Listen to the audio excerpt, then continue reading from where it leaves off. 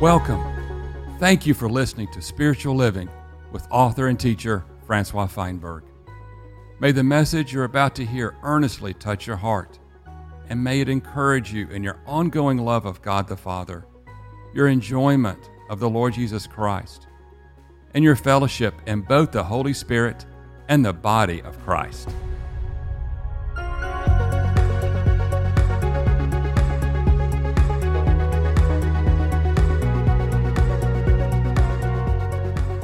There are many aspects that make up the spiritual man's life in Jesus Christ.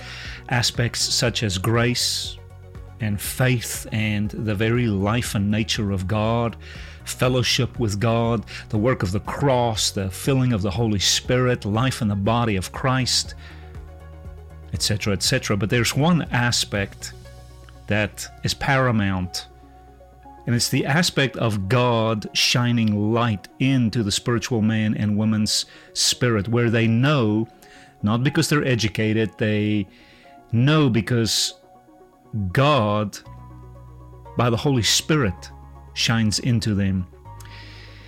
That is, they have spiritual revelation that they do not get from their natural faculties, from their natural observation, but they see by God.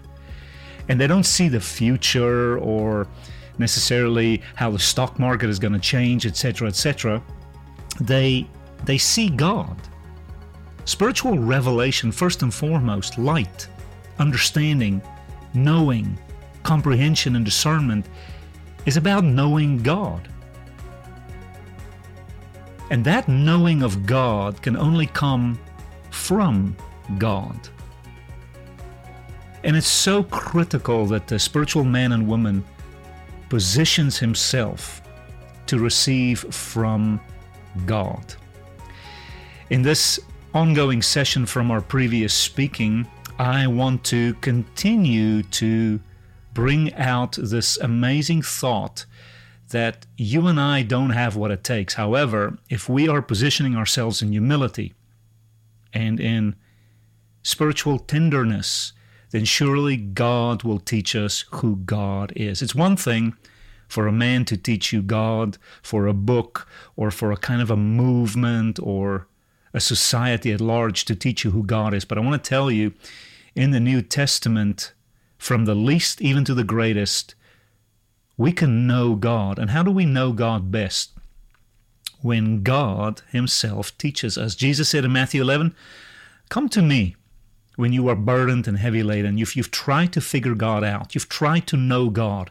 You've tried to come into the depths of God, and you are running up against a wall, and you're burdened. Come to me, and I will give you rest. And Jesus said, "Take my yoke upon you and learn from me, because I am meek and lowly and tender and gentle of heart, and you will find rest for your souls."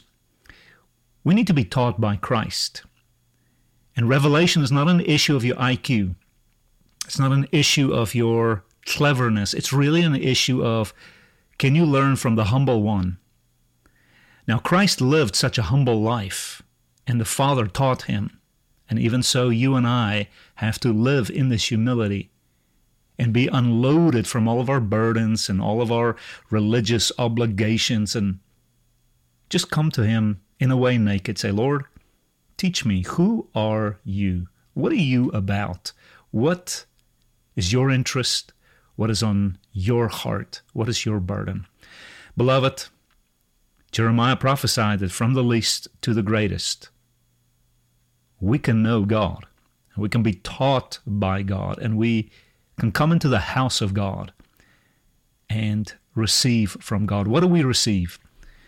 We receive from God, first and foremost, above all else, just God.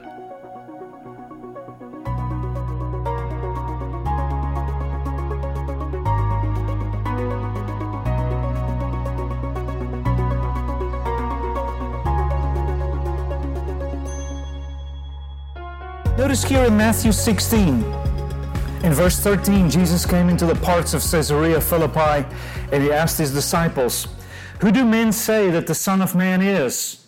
In other words, What is your interpretation? What's the rumor on the street? What's the headlines in the Daily Chronicle? People have seen me, they've heard of me, but what's your interpretation? Notice here, they look with the natural eye, they look with the natural comprehension and understanding, and notice what people's interpretation of Jesus is in verse 14. And some said, "You're John the Baptist." This is their interpretation through their natural observation. Others said, "Elijah."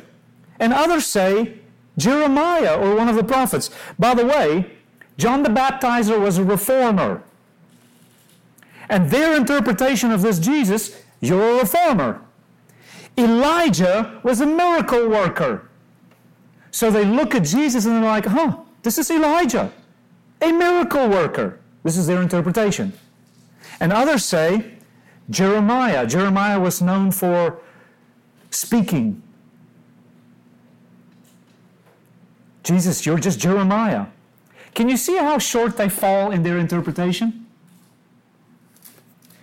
So Jesus, he asks his own disciples, he said to them, but who do you say I am? Oh my goodness. Woo! You know, what a simple question, you know. All they had to do was just say, it's quite obvious, you're God. But they couldn't say that. Why?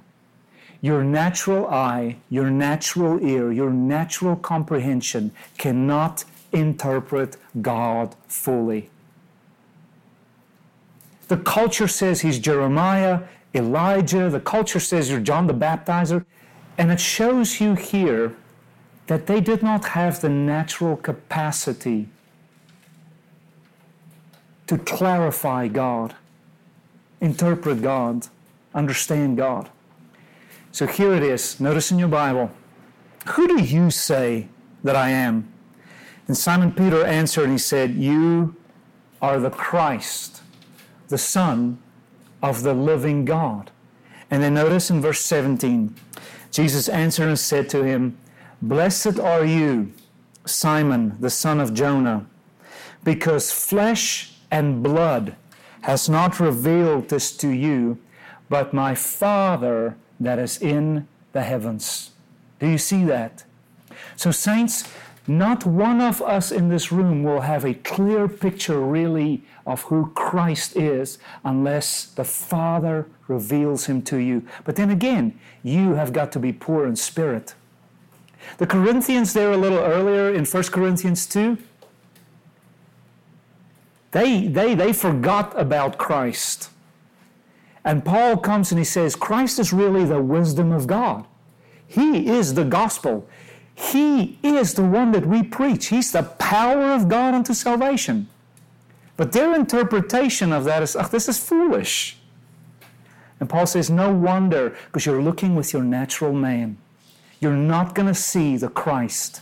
And that's why Jesus is for many of us nothing more than a ticket out of hell. He's not my life. He's not my wisdom. He's not my sanctification. He's not my overcoming. He's not my speech. He's not my living. Christ is just somebody that we believe at a certain time, and then we get a ticket, and then we figure it out. You need revelation as to who this Christ is. Yeah? Blessed are you, for flesh and blood has not revealed this to you. This verse proves to me that one to another, I can't reveal God to you. I can't open up God. Your spirit, indwelt by the Spirit of God, God Himself opens up Christ to you. Hallelujah.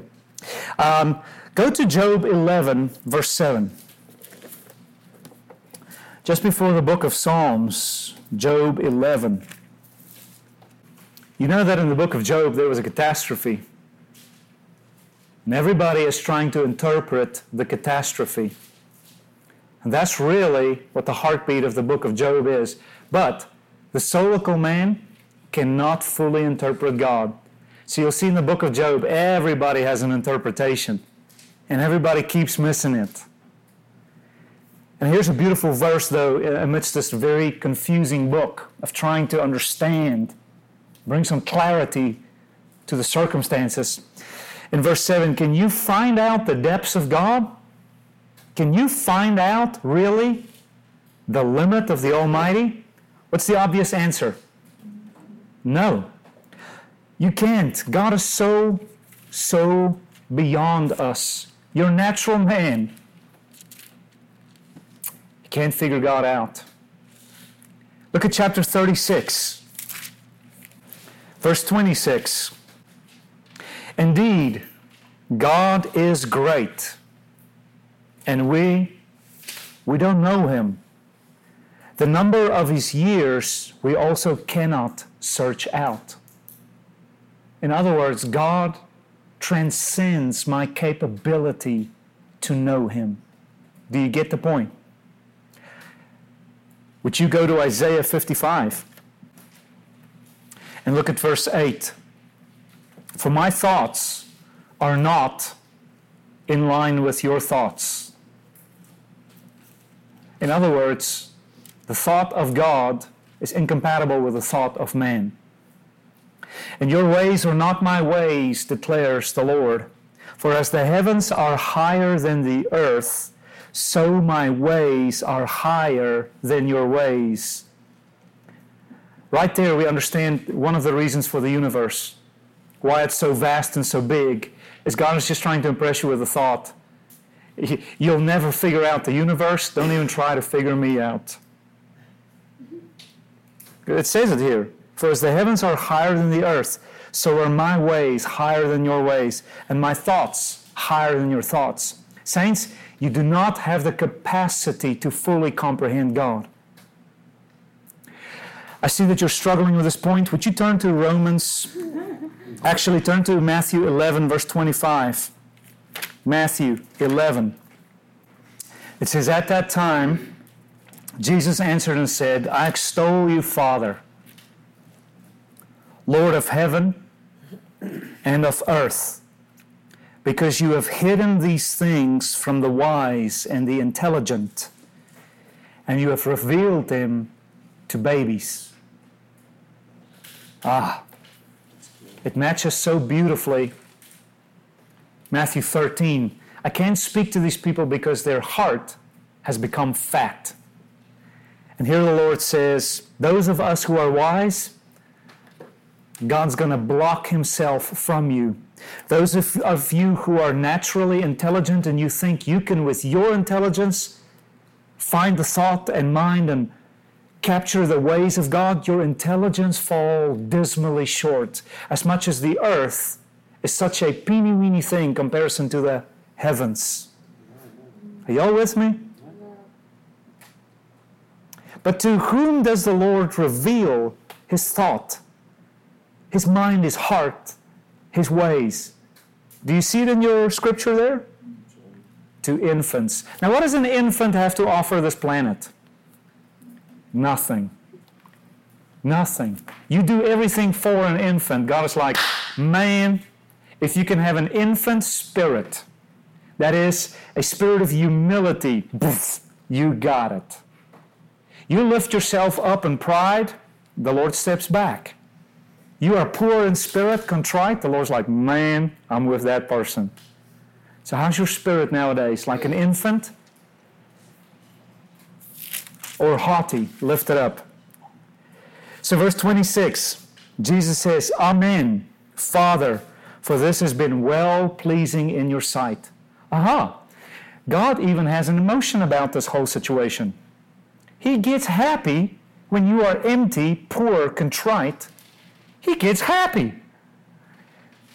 The truth on the other side is also relevant. God gets perturbed when you and I arrive. Oh, glory. It is well-pleasing in God's sight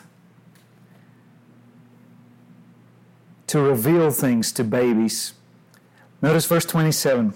All things have been delivered to me by my Father, and no one fully knows the Son except the Father, and neither does anyone fully know the Father except the Son, and him to whom the Son wills to reveal him. Ooh. Don't get mad at your uncle that don't accept the Lord at this time. Keep loving. Keep ministering. The Lord Jesus will reveal himself in due time. The pressure's off of you to make God known to people. You can't. God does it when there's something in you that matches what He's looking for. And it's not your natural eye, your ear, understanding of fact, lifted up spirit. It's exactly the opposite.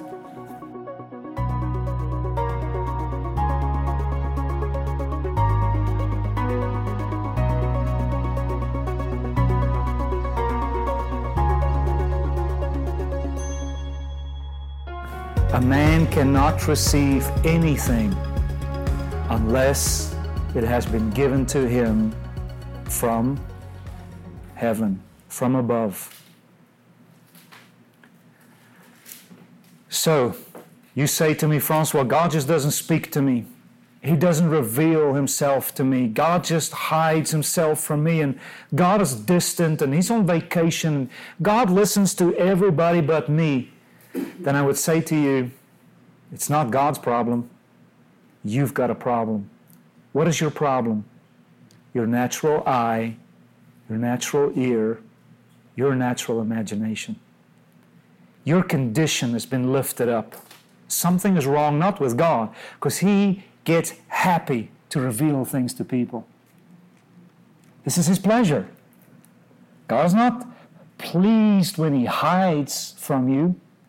God comes walking in the cool of the day. Hey, here I am. You've got to come out of hiding and say, Lord, I got nothing to offer you. I'm going to read Psalm 23, but I'm going to read it like I've never read it before, Lord. I don't presume to interpret it. I've heard so many teachings. I know it completely in Hebrew, backwards. God, I know nothing before you. You have such a spirit, the Bible becomes open. God becomes clear. Oh my, revelation just flows. Do you get this point? Yes. So, God has to reveal Himself into you through His Spirit. Man is therefore at the mercy of God for revelation. Humanity, mankind, is altogether limited in comprehending God.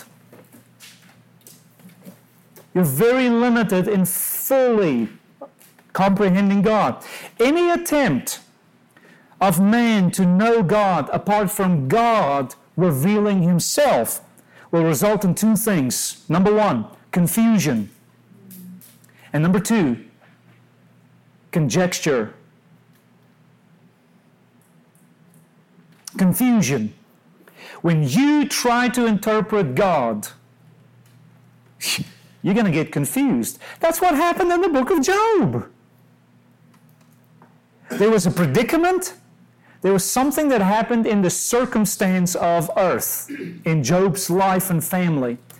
And the remainder of the book of Job, we're trying to figure out, why did this happen? And if you read the entire book of Job, it's confusing at best. This is what happens when you, with your natural man, try to figure God out. It's confusing. By the way, that's what the word Babylon means. You remember there was the Tower of Babel? It was man trying to reach God, the Tower of Babel. Man trying to interpret God through the sky and stars. And what they needed to do was to elevate themselves, to see better into the heavens, to understand through astronomy and astrology their place, their purpose on earth. So they build a ziggurat of sorts. Of course, there were no mountaintops there in Mesopotamia. It's desert. So they build an artificial mountain. I'll get the revelation. And God's like, you won't. So he confuses them. This is what happens when you try to build your revelation and your mountaintop and your interpretation. God just says, no, I won't have that. I won't have that. What I'm looking for you is to be flat on the desert floor, and I'll come to you, Abraham. The rest of you try to lift yourself up. God scatters them and confuses them. And secondly, the word conjecture. This is what happens when you try to figure God out. Not by the Spirit, but by the soul. You come up with all sorts of opinions and theories and interpretations. New revelations. Joseph Smith. That's what happens. The natural mind has great imagination, creativity. And so we employ those faculties to figure out God, and we come up with all sorts of stuff. Not one word in this scripture, we believe, is written of the creativity of man. We believe the breath of God is on this. Yeah? So yes, their personality comes through, their experiences come through, but we believe it is inspired of God. It's one of the basic things we believe, is that the Word is God-breathed. But now, you begin to interpret God outside of the breath of God, you're going to come up with the strangest, weirdest things.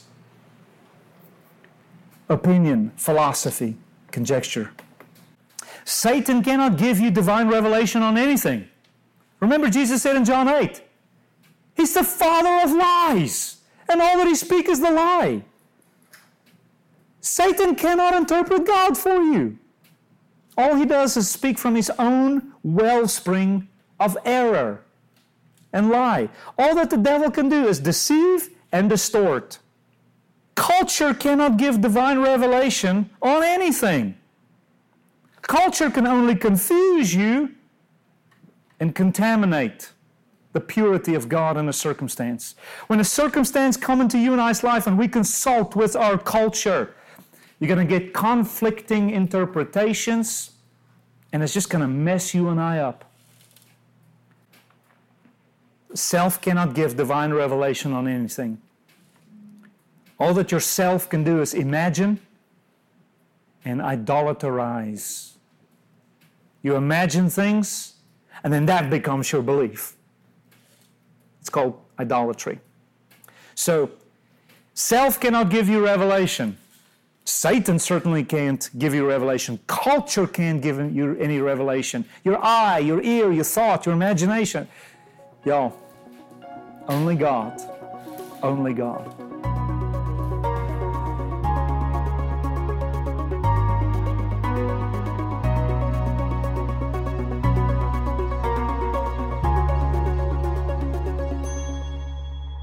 In closing, I have a few pointers to encourage you with regarding the receiving of revelation knowledge. Number one, you have to ongoingly cultivate and steward well your walk in the Holy Spirit. If you remain in the flesh and you see through the flesh and interpret the things of God through the flesh and through the natural faculties of your humanity, then surely you're going to miss some things. God communicates in Christ, but through the Holy Spirit.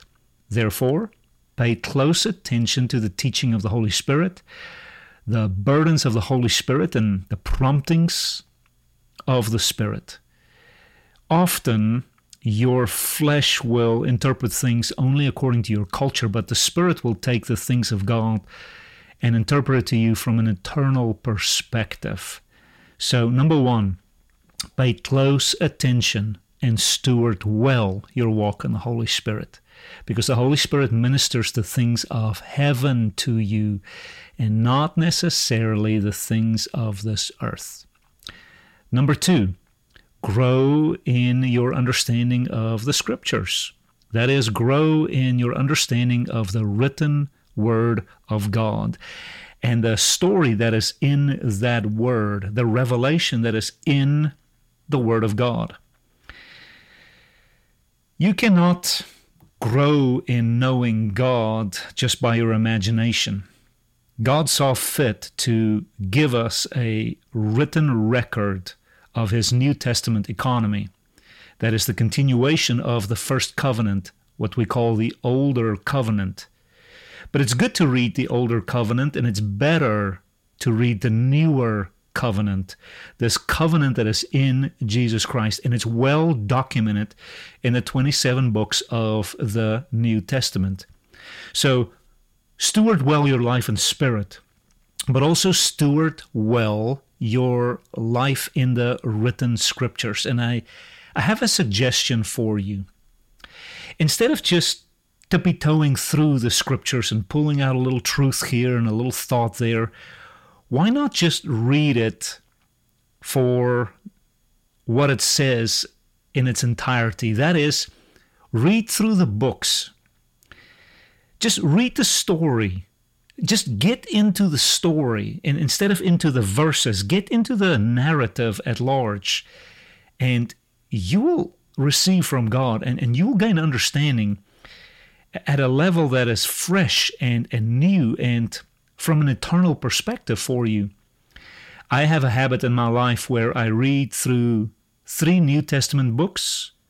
I just read through it. I don't study, I just read. Every day I just read for the pure enjoyment of God's Word. I read through 3 New Testament books. Then I go back to 1 Old Testament book. Then I read 3 New Testament books quite randomly, and then I read an Old Testament, and I just read. And as you stay in the written Word of God, you'll be amazed when you pick up on the narrative how much you will take a hold of the mind and the heart and the burden of God. Number 3, not only can you learn from the Holy Spirit and the Scriptures, but you can also learn from the saints, the body of Christ. I would say to you, stay close to the body of Christ. Attend the meetings, attend the studies, attend the groups, but cultivate close relationships, even mentoring relationships with the body of Christ. Especially get older people that are Spirit-filled people, God-fearing people. They know the heart and the burden of the revelation of the Scriptures. Get those people into your life and pray that God would add those men and women to your life. Stay close to the body of Christ. Stay close to the saints, and you will grow in the revelation of God. Also, take extended periods of silence and solitude and contemplation in your life. I have a habit, almost on a weekly basis, of tuning out my electronics and the busyness and the noises and the affairs of this world. And just a few moments here and a couple of hours there, I just, in silence and in solitude and in contemplation, I am just before God. Just like you, I have a lot of things on my plate. There's a lot of affairs of this world that I have to steward and bills that I too have to pay. But I want to know God. I want to receive from God, so I have to spend time unplugging from this world. And you do it best in solitude. Take a drive, turn down the radio, turn down the music, the speaking, the teaching. Somehow just come into solitude, come into silence. And there before God, take a simple truth, take a simple thought, maybe something the Holy Spirit has been impressing upon you. Maybe write it on a little note card and just muse over it. Just read it and pray. And pray and read. Or even better, just take a portion of the Word of God and read a little bit, pray. Pray a little bit, read. And watch how God will impress upon you, deep within you, things that flesh and blood cannot do for you. Beloved, stay in spirit. Stay in the Scriptures. Stay connected to the saints and practice silence. Practice solitude and practice contemplation. What is that? Contemplation is just to contemplate, to gaze at, to fix your attention upon, to meditate and to chew, and just to look at one thing. Instead of reading every book, listening to every message, going to every meeting, simplify your life. Simplify. And don't move on to the new truth or the new lesson until the Holy Spirit moves you on. You don't have to learn all the lessons of God today. Rather, take your time and learn the one thing God has for you this day, or maybe this week, or this month, or even this year. I'm sure you've noticed by now that God is not in a hurry. So don't you be in a hurry with God. Slow down and learn from the Lord the lesson He has for you today, the revelation, the impartation that He has for you today. Beloved, if you want to be a spiritual man, then you have to live by the word that proceeds out of the mouth of God and not the word of mouth on the street. So mean business with what comes out of God, because that is the light that will keep you in the straight and the narrow. That is the light that will keep you from the ditches. That is the light that will keep you from stumbling. And that alone is the light that can stabilize and secure and solidify your spiritual life with God.